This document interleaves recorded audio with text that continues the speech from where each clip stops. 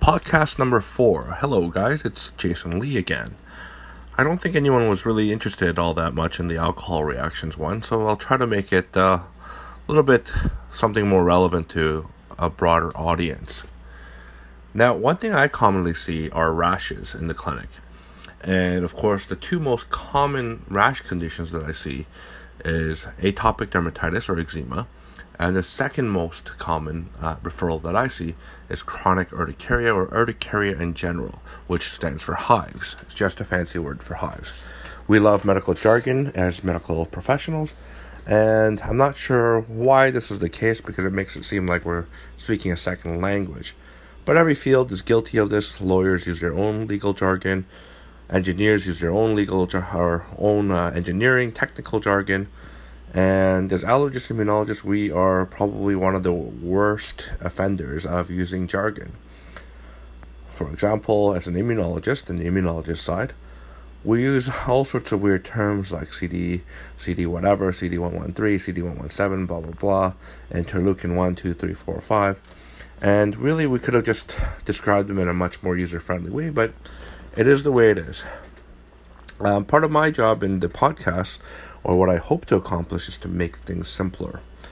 So let's talk about dermatitis. And it's kind of fitting because recently I had editors of a journal, for a general audience journal, say that this is not that important to the general medical community. But I happen to disagree. So we try to write an article on atopic dermatitis. The common name for it is eczema, and the only thing you can call atopic dermatitis is actually eczema.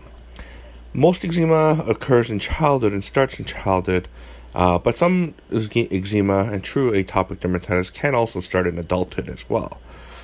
Dermatitis is a form, or is sort of the umbrella term of all these subtypes of dermatitis. So you've got atopic dermatitis, you've got contact dermatitis, so on and so forth. There are many, many different types of dermatitis.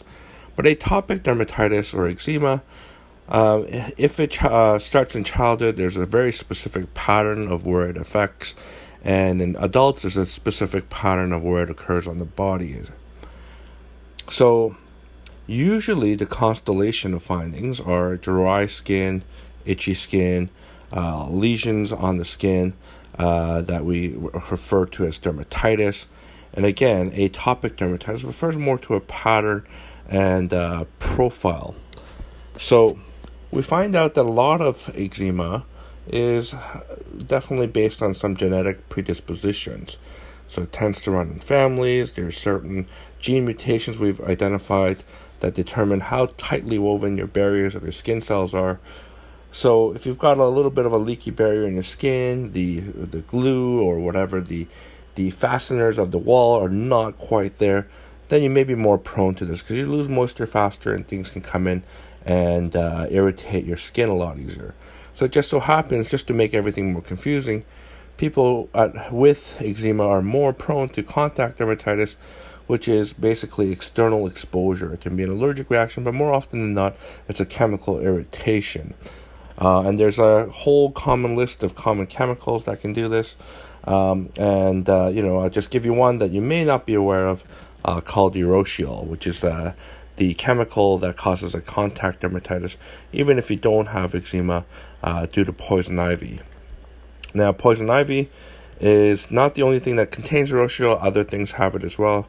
Things like hogweed, and even your friendly mango fruit has it on its skin. So some people will get a rash after eating a mango, or if they have exposed to, or if they were exposed to. Sorry, my poor grammar, multitasking here on the computer at the same time. So if you're exposed to urushiol, you may get this as well. But let's talk about some of the other itchy conditions.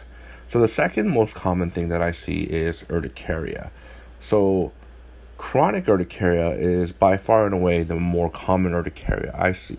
So urticaria are hives, and people can get hives for a number of reasons.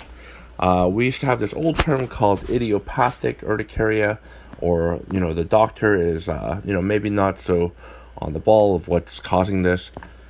It turns out that urticaria, especially if it's very chronic, can be associated or caused by autoimmune types. So then it turns out there's actually multiple different types, mainly type 1 and type 2 autoimmune hives.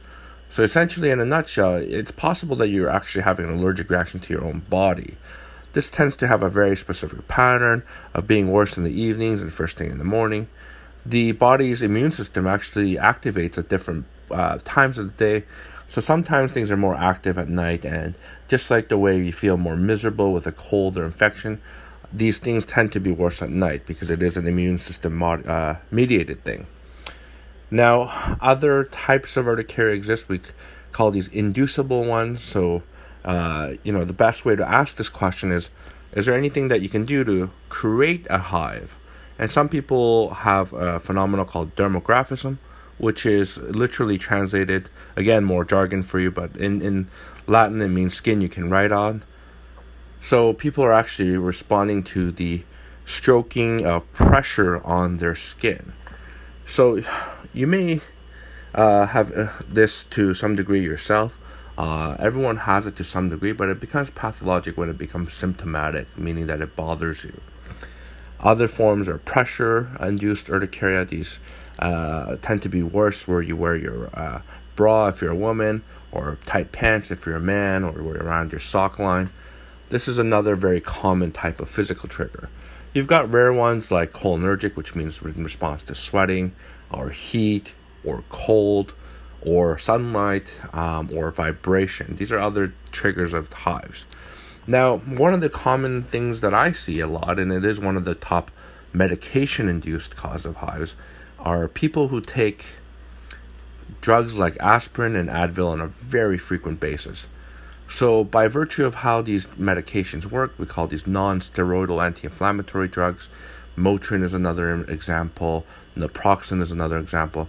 If you take these frequently enough, in some people, you'll start to develop hives and angioedema, or swelling of the lips, tongue, which, by the way, occurs in about 40% of patients who have hives to begin with. So that's the second most common thing.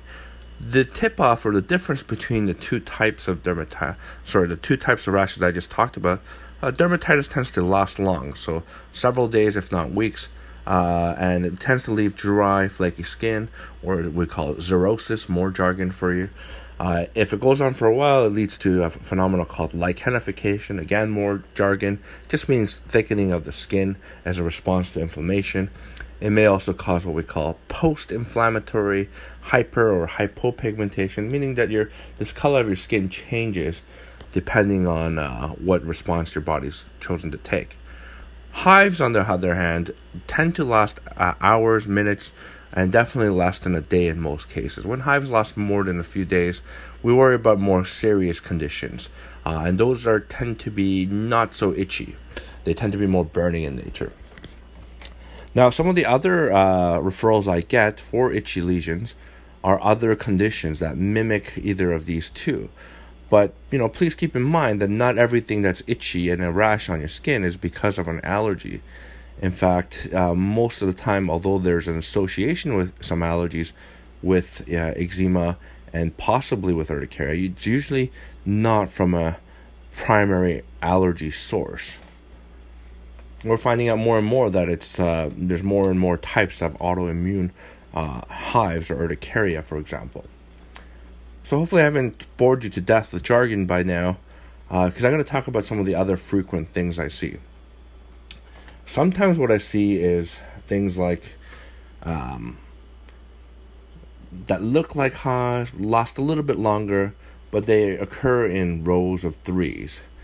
This is a very classic breakfast, lunch, and dinner pattern of bedbug bites. So we have a outbreak of these in Toronto right now. So a lot of patients I see actually have these bedbug bites, and it becomes quite annoying because patients are very frustrated. It's very hard to get rid of, and a lot of people I see are in complete denial about having bed bugs. But anyone can get it. It doesn't speak to your hygiene standards or anything like that. It's just the luck of the draw. And if you live in a high-rise building, if your neighbor has it, there's a good chance that things can sort of migrate over. Now, there are some serious skin conditions that can cause a very itchy skin. So, a very severe form of contact dermatitis from poison ivy can cause a blistering lesion. Drug reactions can also cause itchy hive-like rashes, or something we call morbilliform. Again, more jargon just to say measles-like. These are very pinpoint, small red dots that are kind of itchy. Now, other serious conditions, there's a whole host of them that can arise. So it's best to see a qualified individual like myself or a good dermatologist to just figure out what's really going on. Occasionally, we do need a biopsy just to confirm, because not all rashes look the same in everyone. In particular, here's my plug about different textbooks not being representative. There's a lot of textbooks that exist out there. I thought of making a color atlas myself for a while, just to show the different rashes and different color pigments, because the rash appearances can look very different in different individuals.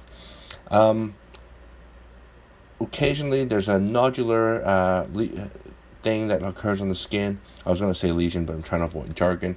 Called prurigo nodularis, which is also very itchy, and you form nodules from itching and scratching. There's all sorts of weird and wonderful tinea or fungus that can grow on the skin that causes red rashes.